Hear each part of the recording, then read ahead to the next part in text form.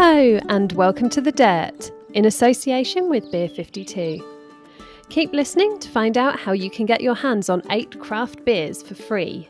Just pay postage.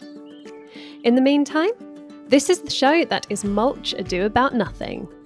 I'm Laura, editor of Grow Your Own magazine. And I'm Laura's sidekick, Blake. Later, we'll have all the latest gardening gossip and a roundup of jobs to keep your autumn plot in tip-top condition. But first, cast your minds back to the start of Series 1, where I interviewed my dad with my boss Natalie. And as a beginner allotmenteer, today we welcome her onto The Dirt to share her growing successes and failures. Hi Natalie, and welcome back. Hi Laura, hi Blake, how are you both? Hello, it's great to have you back. I know, especially after our particularly wonderful episode with your dad, Laura. I loved Henry so much. His expertise on potatoes will stay with me for the rest of my life. Well, he'll be very flattered. I always tell people to go and listen to that episode because it's just so he's so charming and he had so many useful pointers and yeah, it's worth listening to for sure. Yeah, and I can definitely tell, Laura, that you are the beneficiary of many gluts, many different types of vegetables. I certainly am. I either come home from their house or they come to my house with bags of vegetables. And I am very grateful for that, especially the potatoes. Bless Henry. Of course, the potatoes. Henry is Mr. Potato, the original Mr. Potato. And how has your allotment been going this year, Natalie? Have you been growing lots? Yeah, I have actually. So I'm in my 4th year of having an allotment, and I just want to hold my hands up now and make it very, very clear that I am a beginner gardener. So this interview will feature a lot of the lessons that I have learned and the disasters that I have come across. But no, it's been really good. Like a lot of the nation, we've all been working from home, so I have a bit more time to spend down at the allotment. Not that has prevented the aforementioned disasters from happening, but no, it's been really, really good. And each year I try and challenge myself by growing something different or something new. And I've had a fair few successes that I can tell you about as well. Well, that's actually where we like to kick off. So do you want to tell us about some of your gardening successes? Yeah, of course. So I think I'm going to tell you about the new things that I've grown this year. Mm-hmm. So I get set challenges by my partner. He likes to look at seed catalogues and say, why don't you give that a go? And one of the things that he challenged me to is to grow Malabar spinach this year. I don't know if you guys have come across this before. Yes, I haven't grown it, but it looks really, really tasty. So I think the impetus behind this was the fact that I cannot grow salad. So it just falls susceptible to slugs. I just can't seem to keep them away. So Malabar spinach was a little bit more attractive to me because it grows up supports. So I could keep them away from the pesky slugs. And that has actually done so well this year. After what seemed like about 6 weeks that it took to start going and actually get off the ground, it's really brilliant. And then I saw on Gardener's World recently that Adam Frost has grown it for the first time this year as well. So I felt like a strange kind of affinity to Adam in this year of growing. So that's done really nicely. And it's kind of like a tougher type of spinach. So when you cook it, it doesn't like mulch down into this slimy nothingness. It actually kind of holds its shape a little bit more. So no, that was a real success. I'm really, really pleased about that one. When you're picking out new things to grow, do you think about what you're going to do with them at the end, or is it just more the process of actually growing something new? Because I know for me, I sometimes forget that I've got to eat it at the end, and then I'm like, I need to find a recipe to use this up in. Okay, so an example of how I definitely have not done that this year with the Malabar spinach, that was like the aim of the game, is to grow some kind of salad that would not be ransacked by slugs and that I could actually get into my mouth. So that one was a big tick. But the one that I did not think through was kohlrabi. So I grew kohlrabi because it was 1, purple, and 2, looked like a little baby alien. And then I grew it like really successfully. I was really, really excited. And then one of the most embarrassing moments on my allotment happened where I was starting to harvest it. I was really excited. I was showing Ollie, my partner, and this group of like fellow allotmenteers who like I'm quite friendly with came over like, oh, I've never seen this before. What have you grown?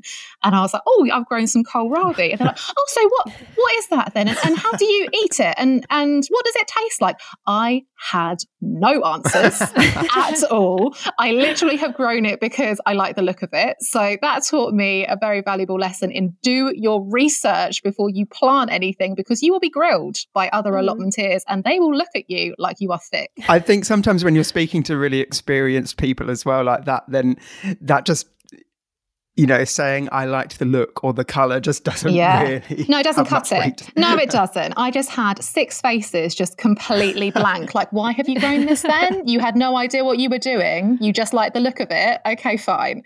So yeah, that was an interesting one. What did you do with it in the end? So Laura, slight confession, I have a harvest of about 8 and I have eaten 1. Oh. So I sliced it up and I had it in a salad. I roasted it. And actually, it was really, really tasty. But one of my allotment neighbours, he's from Poland, and he told me that the top third of it you can eat raw and is really, really tasty. And he went on like a speech about it, about how it's so wonderful and how I need to do, like how I need to eat this. And I was like, I've literally eaten 1 of them.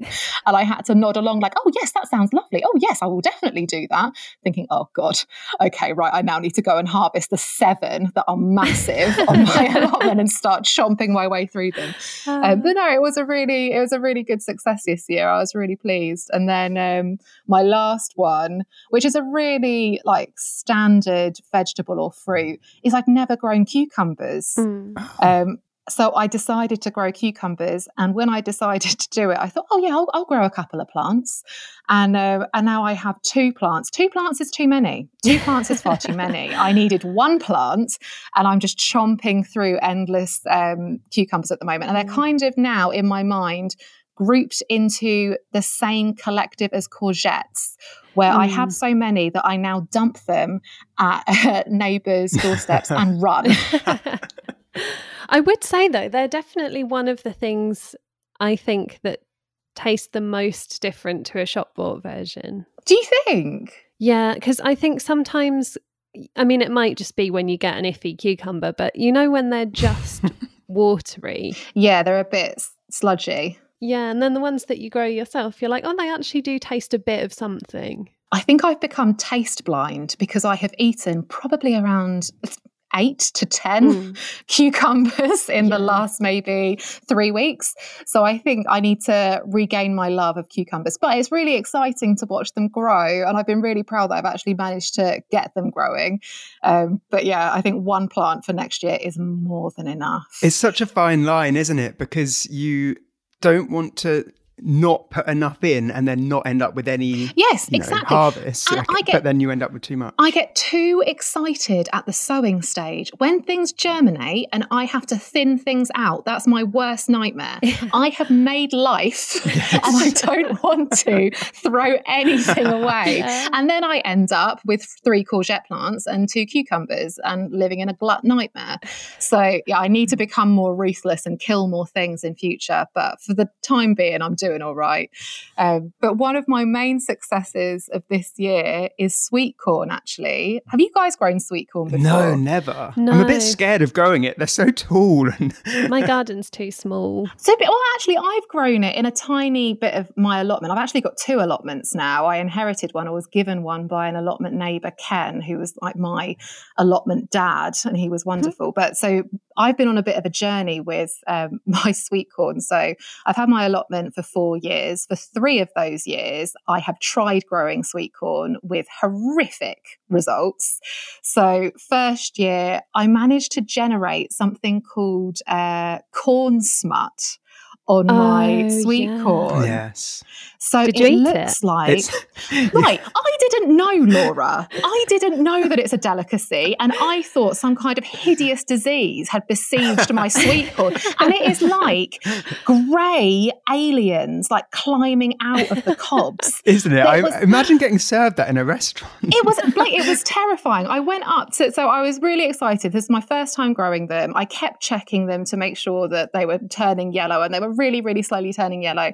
And I came back onto the plot, approached my sweet corn bed to find these like grey growths like spewing out of the cobs. And I quite embarrassed to admit this, but I was quite scared. I don't know why, but it really quite terrified me.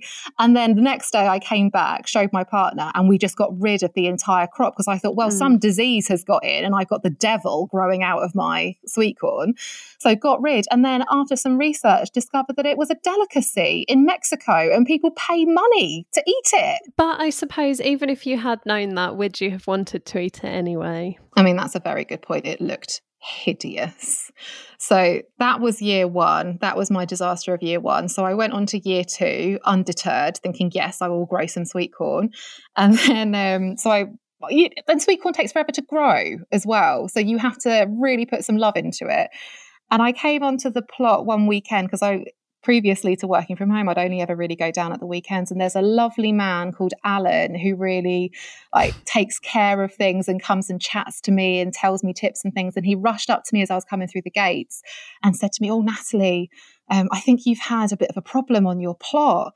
I was like, "Oh, Alan, what's happened?" He was like, "Well, you come down and I'll come with you." And as we walked down, I could see all my sweet corn spires heading out in different directions, like a horrible gale force wind had come through them. And as I approached the bed, some animal, we're thinking maybe a badger or a muntjac deer, had come in and had the time of its life and had just eaten the entire crop. So that was my year two experience. And you know when you're next to an older man who's really calm, he's really brilliant with growing, and all I wanted to do was just swear at the top of my lungs. I was like, no, keep it together, this is only sweet corn.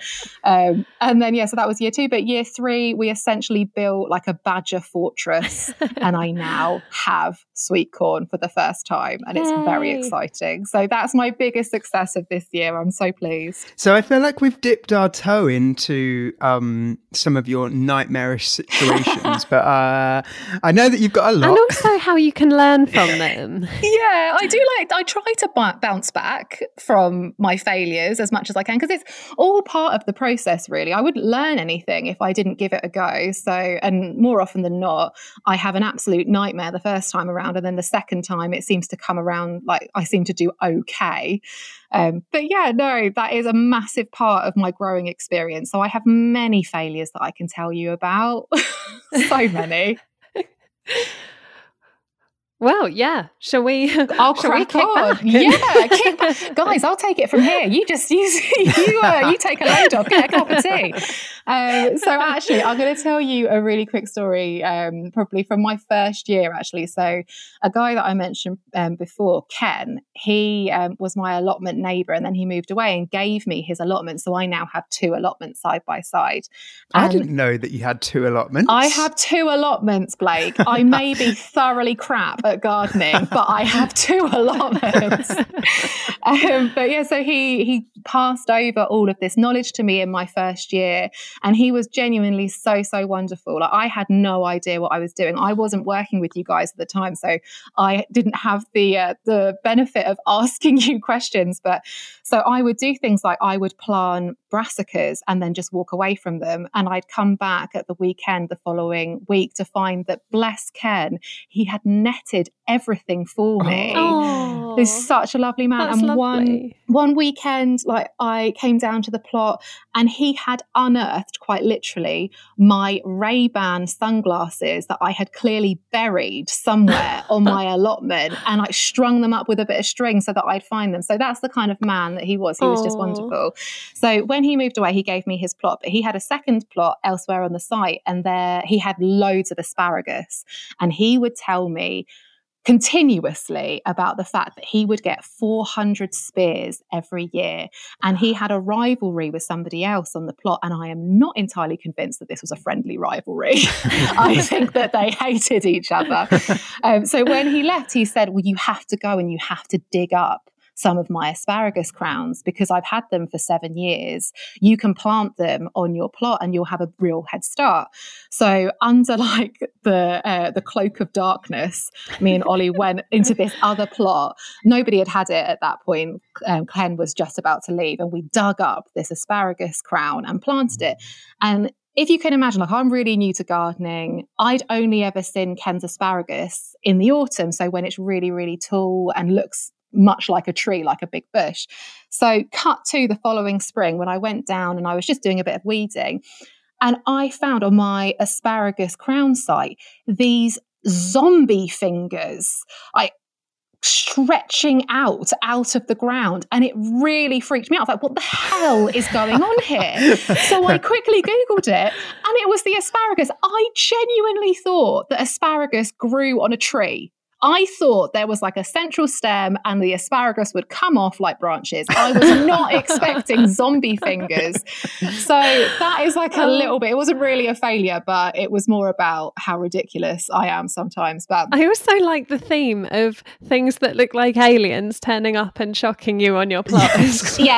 Yeah, I know. It's a brave new world. I'm just constantly exploring. I hope somebody's just walked in on somebody else listening to this podcast and it's like, what the hell are you listening to? I know. What happens on her plot? The love of God. But yeah, so that is a little story about my asparagus journey. But little failures that I've had, like really simple failures. I didn't realise that when you plant carrots, you need to sieve the soil or get out all of the big rocks. And I had the most mutant carrots in my first year, so mutant that I gave some to my nana so that she could cook them. Instead of cooking them, she took it to her friends. My nana is in her mid-80s, and they all laughed about how all her carrots looked like they had little willies, and she had the time of her life with those.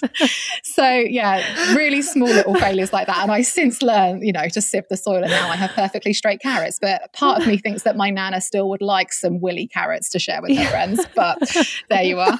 That did not go in the direction I thought that story was going in.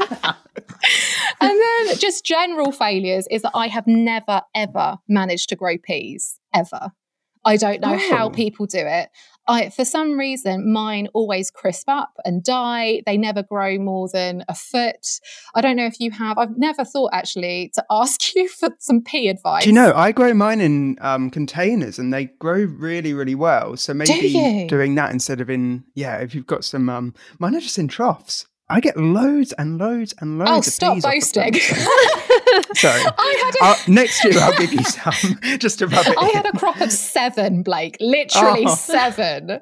So maybe I should do containers. And I think perhaps that I'm a bit too laissez-faire with my watering. I think I need to be more attentive to the peas. Are you watering yours loads? I give mine a lot of water, yeah. I think it might just depend on where you are as well. My nan can't grow them in her garden at all. They just get infested with maggots and the pigeons eat them. So I think it's just luck of the draw, perhaps. Yeah. But I've certainly had a lot of peas this year. Oh, I hate Sorry, you. Natalie. Well, so in the first instance, I obviously grew them at home. I don't have a greenhouse, which is a continuing frustration of my life. But I carefully grew these peas in my toilet roll tubes. I planted them out. Then pigeons ransacked them. Then I thought, no, don't be deterred. I netted them and I staked them and I built like a crazy rope system to help them grow. They did not grow. I then transplanted them somewhere else to help them grow. Fun fact, don't transplant peas. That doesn't work. They just instantly died. So yeah, I think next year peas will be my main target. And maybe I'll just copy you, Blake. You can send me a picture of your troughs and I'm literally just going to use exactly the same. As you said earlier, I think it's there's like a 3-year cycle. You get like a really bad year and then you have to get a year that you're like, well, I've got something at least. And then the year after that is when it really kicks in and you're like, I am now a pro at growing this crop. Are you saying that I'm basically going to go from 7 to 700? Is this a trajectory of my peas? And if you have too many next year, I will take some off your hands because I cannot get enough of them. So. Okay, right. We'll do a deal. That sounds good. I do think that's one of the problems with growing peas is that even if you have success with peas, do any of them get back to the kitchen? They're one of those crops, That's the same with strawberries. Yeah. My partner Ollie does not realise that he gets probably about 10% of the strawberries that we have on the allotment. They are for me, purely just for me as allotment snacks. I absolutely love them. Yeah. So no, very much like peas.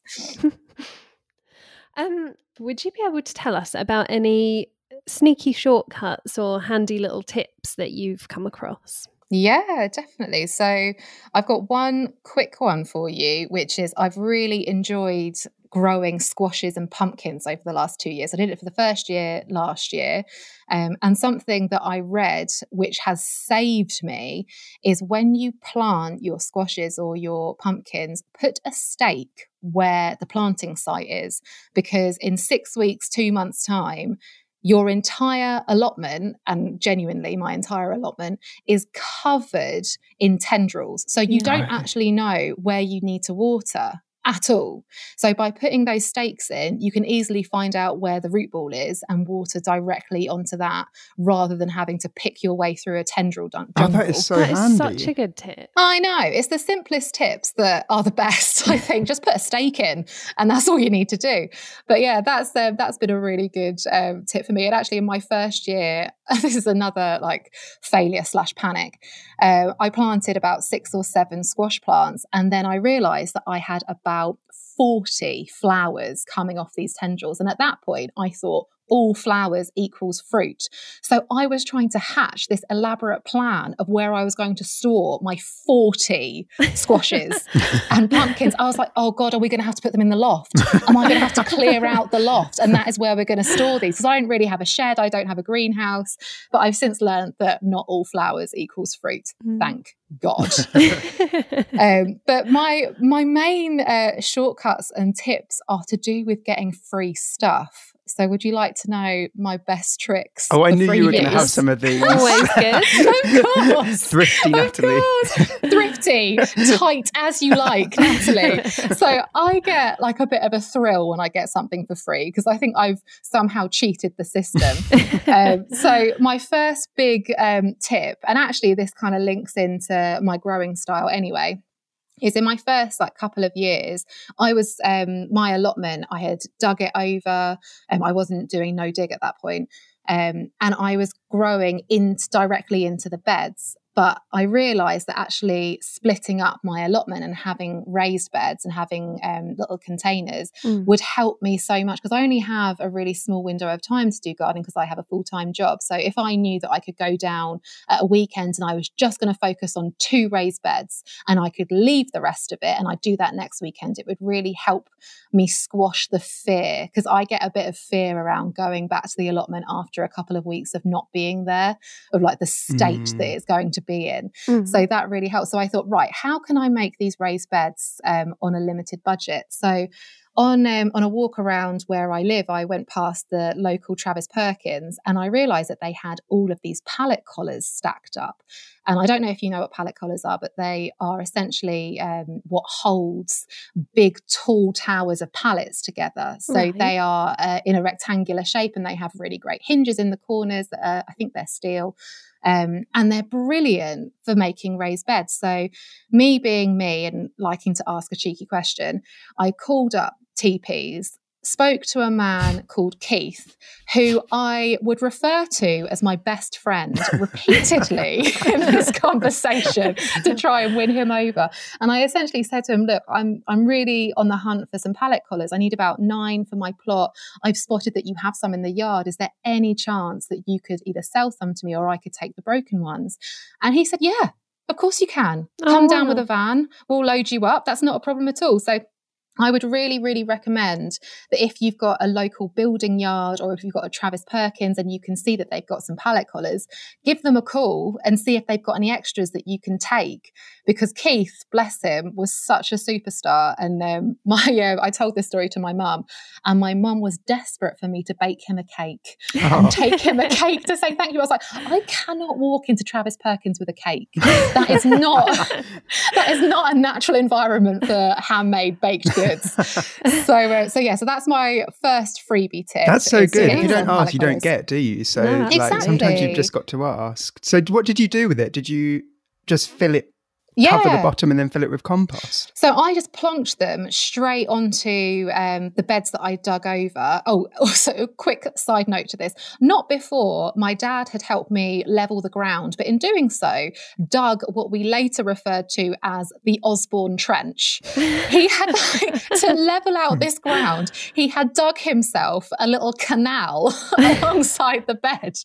So that was fun to have to deal with that again and fill it back in. But so we just laid them on top of the open ground, and then I backfilled them with some soil that I had from my garden. And actually, they've worked so well because in our allotment site, there's quite a few empty plots, and we get a lot of seed heads that blow over from those empty plots. But having the raised edges of the raised beds means that they don't actually get into the soil as easily. So that's really, really helped with like my weeding situation. I don't get as many weeds. And also the secondary thing that I got for free has acted together with my pallet collars to mean that I don't really have that many slugs anymore. And the next free thing is wood chip. Wood chip is my saviour. So I have wood chip paths now in between my raised beds, and I got this for free by messaging a local like wood yard or timber yard on Instagram. Actually, I popped them a little message to say I'm a local allotmenteer and I'd really love some wood chip. If you're doing a local job, would you mind like upending the wood chip onto the site and then I could use it? And the guy said to me, yeah, absolutely, that's not a problem. We're working really close by at the weekend. I'll come drop you some. Amazing. Which was brilliant. But a slight caveat to that is that he did it whilst I was at work, and then I came down to discover that he had completely blocked access for the other allotmenteers. And he had upended an entire tipper load, which is huge, mountainous of wood chip. So late that night, like in darkness, Ollie and I were shoveling and wheelbarrowing all of this wood chip out of the middle of the allotment road. But I got free wood chip. And actually, I was the allotmenteer of the moment. I had lots of different people on the site coming up to me and asking me if they could have a cheeky little bit. So I was very popular for about a week. But yeah, no, I'd really encourage you to reach out, like to the listeners, to reach out to any timber yards and just ask them, have you got any spares, anything going free that I could grab from you? It was really useful for them. It meant that they didn't have to drive it home back to the yard, and I got it for free, which was brilliant. You feel like you're being really cheeky, but actually I think they're probably just happy to get rid of it, aren't they? Yeah, definitely. If they don't need it. So. Definitely. So no, and that having that those wood chip paths means that it's that much harder for the slugs and snails to crawl across. So I think I've done a bit of a number on them so they don't really get to my veg anymore. Maybe I could grow some salad, guys. Maybe this is my time. Yeah, this is the year. Also, I like how that was a two-pronged tip, the money-saving tip and the slug tip. Oh, yeah. Yeah, two for the price of one there. So I know we've already covered off some of the lessons that you've learned throughout your time growing, but if you had to pick an individual standout thing as the biggest lesson that you've learned, what would you say that would be? So I think for me, this is kind of a theme of me having an allotment. So I didn't actually choose to have an allotment. My partner surprised me with the allotment. Oh, wow. He, like, on a very, very, I get told this story, on a very, very rainy, horrendous day, he met a random woman on an allotment site who gave him the keys and said, right, this is yours, off you go. And then he presented me with these keys on my birthday. And I was a really keen gardener. I need to underline, beginner gardener. And I had mentioned that I'd like an allotment and that I'd like to learn how to grow fruit and veg, but I hadn't made any moves to do it. So when Ollie said to me, right, you've got an allotment, let's go, I had a bit of fear. I was like, oh, Jesus, this is a huge site that I'm going to have to be responsible for. And I'm going to have to really work hard at. And I was a bit worried that I would fail. So I think having the allotment and learning that failure is all part of the process, and actually it can be quite funny, to be honest, when I have mutant carrots and my nana is sniggering with her friends about the willies. Like, the failures aren't actually that bad. And I think it's the sense of community that it's brought me as well. Like, it's taught me to be more resilient. It's brought me in touch with people that I would never have met otherwise, who are genuinely just such wonderful, wonderful people, like Ken, who I had next to me. There's a lady, Maureen, on the other side of me. Alan, who just gives me so much advice. I would never have met them had it not for to be my allotment. And I think also it's a lovely thing for me to be able to talk to my grandparents about. They've been growing fruit and veg for years and years, and it's something that we now have in common, and I can ask for their advice. And it really bridges generational gaps, doesn't it? It does. And you can speak to people that you wouldn't necessarily have things in common with, but that you now suddenly do. Exactly. I think a massive moment for me was this last Christmas. My grandpa gave me my great-great-grandpa's spade, my great-great-grandpa Emmett. He handed me his spade. Oh, wow. I could actually cry now, guys, but I'm going to keep it. I'm going to keep it in. I was very good at the moment, and I crushed down the urge to cry. I was like, no, do not cry. But no, it was such a special moment when he gave that to me, and I will cherish that now forever. And I'll pass it down to my children or to somebody else. Like I'll do a Ken, and I'll meet somebody else on the plot who could do with some advice on their brassicas netting. But that's been my biggest lesson, is to feel the fear, do it anyway, and to reap the rewards, which aren't necessarily edible. They're the friendships that you make, the conversations that you have, the people that you meet. I think that's my biggest lesson. That's a really, really lovely lesson as well. Yeah. I'm going to go cry in a corner now, guys. Yeah, sorry for making you cry. Well, yeah, while we let you go and cry in a corner, we would say it's been lovely chatting to you about all of your allotment escapades, and thank you so much for coming on. I'm not going to say the words career highlight, but I think this is up there. I actually think the career highlight was the Henry Hillier episode. Yes. I think the listeners need to go back and track that one, because that was absolutely hilarious. That man has so much knowledge. I think my episode or my interview is more based around the things that I do wrong continuously, but it's a learning process and I enjoy learning about it. So no. But thank you guys so much for having me on. I've really enjoyed it. No, thank you. And Blake, we should go and grab Rose for our team chat. Yes, let's.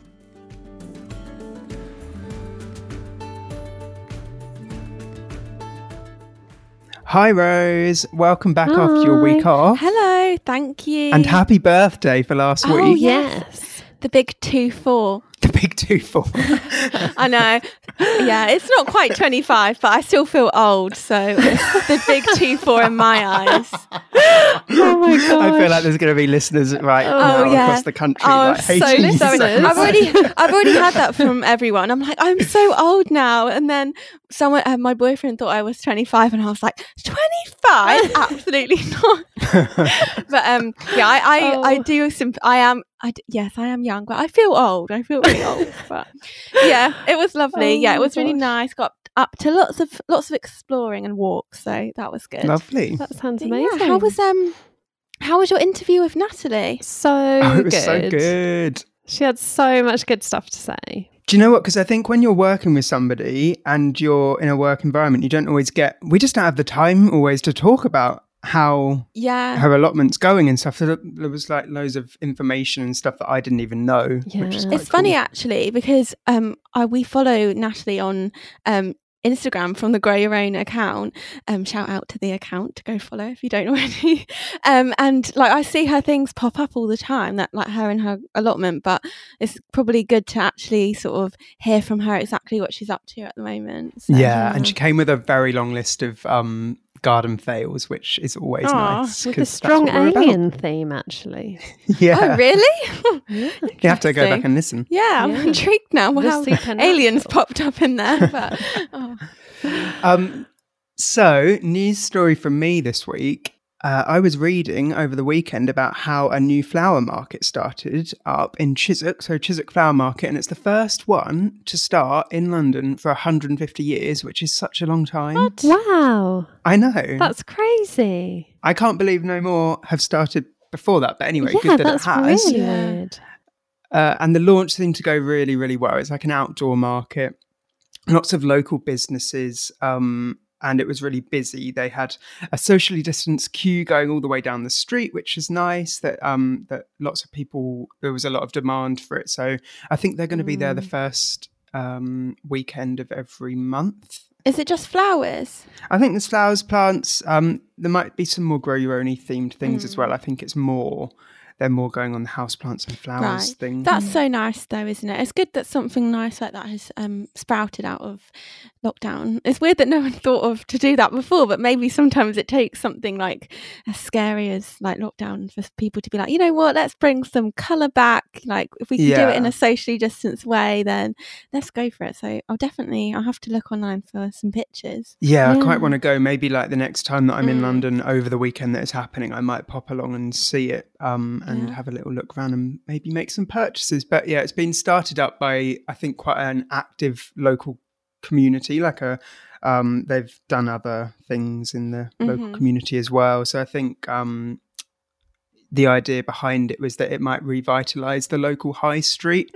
Obviously, it's something that a lot of places have to think about now, and with people shopping online. So it gives people a reason to go into the town, and then also by default, hopefully shop at the local shops and restaurants and cafes. So it does sound like a really great community thing, because you can see that as it grows in popularity and stuff, you'll get the regulars there and everyone can have a nice socially distanced chat to each other. There were some famous faces there at the weekend as well, including Nikki Chapman, TV presenter, Jeremy Vine, Gardeners World's Ara Anderson, and even Mr. Plant Geek. So so good they have such high profile support. Yeah, absolutely. I love that. I think everybody really wants to support them. I think like the whole 150 years thing means that like people are like, come on, let's make sure this is a success. So, Do you think they were waiting for that like really big milestone to launch? They were like, I know, we'll wait. They were going to launch last year, but they're like 149 years just doesn't sound quite as impressive. No, it's got to be 100. Like we've made it this far, we may as well wait an extra year to get to 150. I reckon so. But speaking of supporting things, I want to ask you both about support in your gardens. Now, the thing that's led me to ask you this is I was having a little look around online and I saw that Hello has a little look at the Rich Brothers gardens, sort of behind the scenes and everything. And obviously they are on garden rescue, which led me to wonder, if you were going to have a garden rescue in your gardens, what needs rescuing?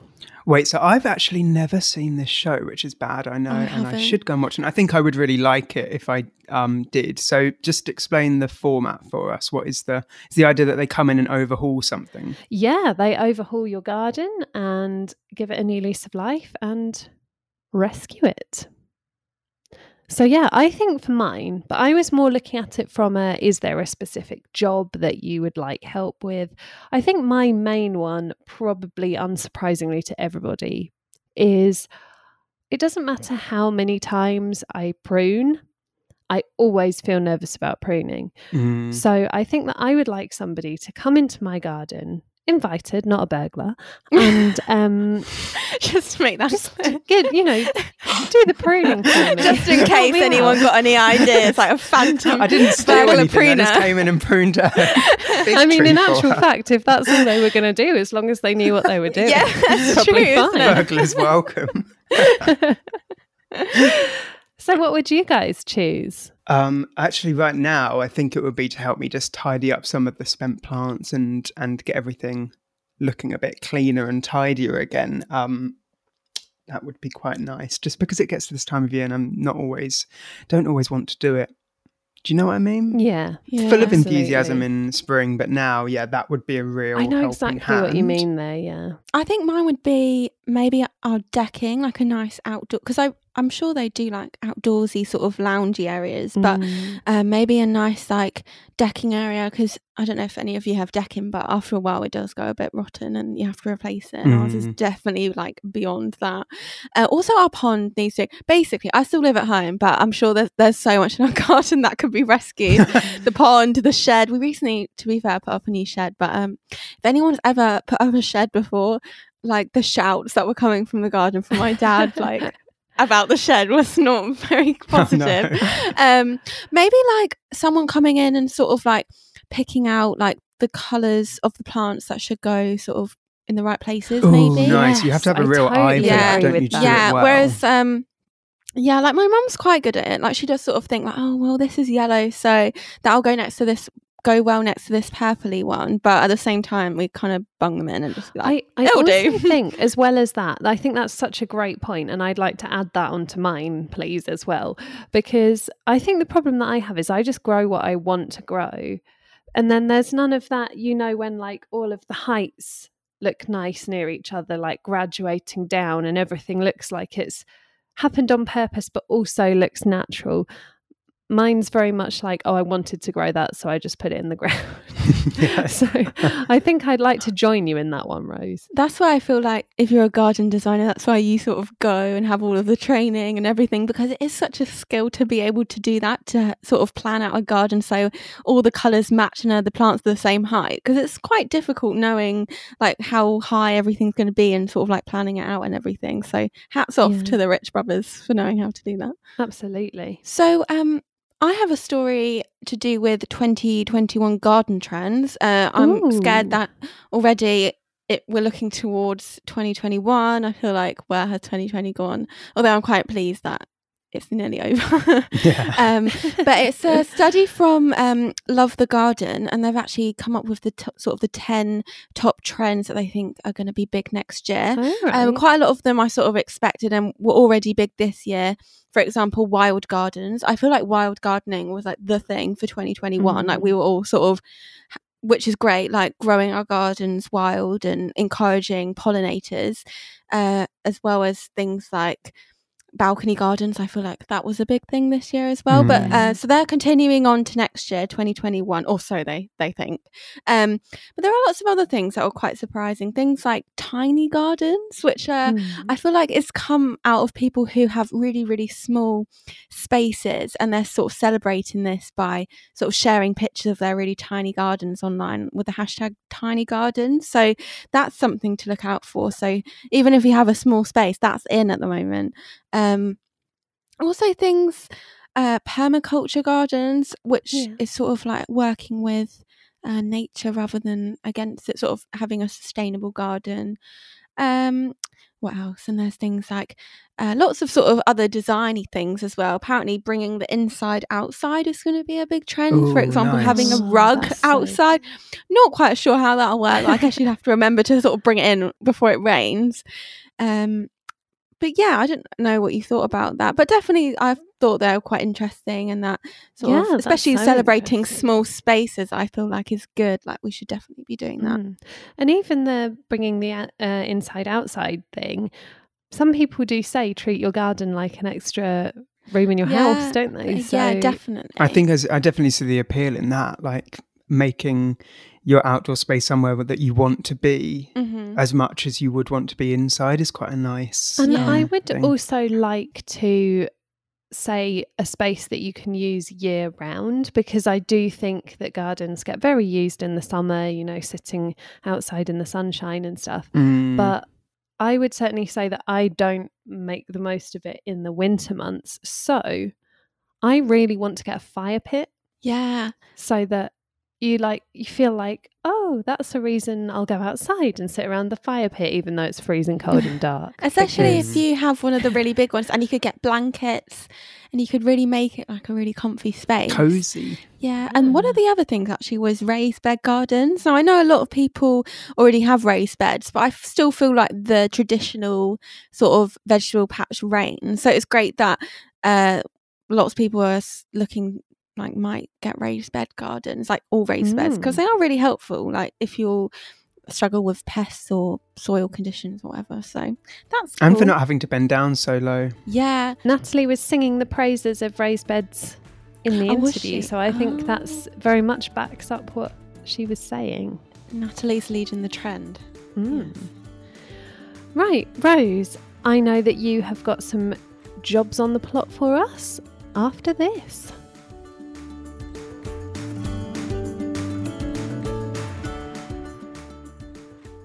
If you love to kick back with a cold and refreshing beer at the end of a hard day's work on the plot, then we've got an offer you won't want to miss. The kind people at Beer 52 are offering a free case of 8 craft beers sourced and curated from the best breweries on the planet. All you need to do is go to www.beer52.com/dirt and cover the $5.95 for postage. Each case is delivered directly to your doorstep, so no need to leave the house. If dark beer is not your thing, you can simply choose the light option and your case will come with the award-winning beer magazine Ferment and a tasty snack. We've been lucky enough to enjoy a case ourselves, and the choice and quality of the beers is fantastic. You'll get different beers every time, so can go on a real voyage of discovery and find your new favourite breweries and beers. So, to claim your 8 free craft beers and just cover the $5.95 postage, head to www.beer52.com/dirt. That's the word beer followed by the numbers 5 and 2.com/dirt. And now we will head over to this week's Jobs on the Plot.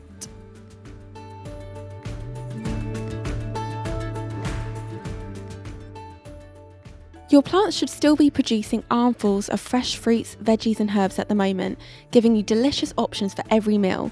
But don't get too distracted in the kitchen thinking of new ways to use your gluts, as the beginning of autumn is just as important as spring in terms of sowing and planting out. The ground should still be warm enough at the start of September for some last-minute summer sowings of quick maturing veg. Think salads, pak choy, mustard and mizuna and radish. It's also time to start crops for overwintering. Broad beans and peas, for example, can be started off either inside in pots or outside from October and will be ready for harvesting in about 25 weeks. So stock up on seeds, pots and soil. Pot up any strawberry runners that you wish to keep for use next year. This will ensure you can benefit from a bumper crop. You should also tidy your strawberry beds, removing any old straw and debris from the ground. Rotten straw and leaves can cause your plants to contract nasty fungal diseases. Even though the fruits can be ready in August, September feels like the start of apple picking season. To test whether your apples are ready, try them or look out for windfall. This is another word for fallen apples on the ground around the tree. The fruits will also be a good size, coloured up and should come away easily when cupped and twisted away from the tree. Search online or in books for recipes in case of a glut. If you're planning to store your crop, ensure sheds and storage crates or boxes are clean, tidy and appear to be rodent-free. September can be hot, particularly at the beginning of the month, so don't be caught out by a sudden run of searing sun. If it starts heating up, keep on top of watering, as this will keep conditions like blossom end rot at bay. Any spring cabbages started in modules last month should be ready for planting out now. Make sure these and all other brassicas are covered with netting or fruit cages to prevent pigeons from tucking in and spoiling your crop. Autumn onion and garlic sets can also go in the ground now, so prepare the space in advance. Dig in a generous helping of organic matter such as homemade compost or manure. September's a good month for cleaning. As soon as crops are spent and out of their pots, clean their containers thoroughly with a scrubbing brush and a mild disinfectant. Leave pots to dry before stacking them away until needed. Old containers and compost can provide shelter for unwanted pests and diseases. We hope you have a wonderful week whatever you're up to in the garden or at the allotment. From all of us here at Grow Your Own, happy growing.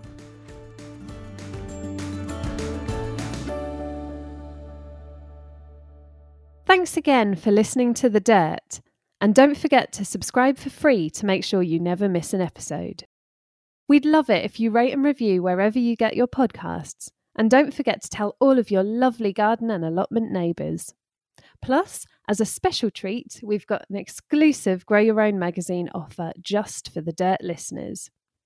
Head to growfruitandveg.co.uk/GPod7, that's GPOD and the number 7, or call 0800 904 7000 and quote GPod7 to receive 7 issues of our magazine Grow Your Own straight to your door for just $29.99. That's $11.94 off. Every issue is edited by me and the team and is packed with gardening advice and jobs to tick off your list. And a big bonus, each magazine comes with a selection of free seeds so you can get growing straight away. Check the episode notes for details and terms. And a final exciting note, do you or someone you know have great gardening advice, dirty gardening secrets or funny plot disasters? You could be our next podcast guest. Email thedirt@growfruitandveg.co.uk to let us know.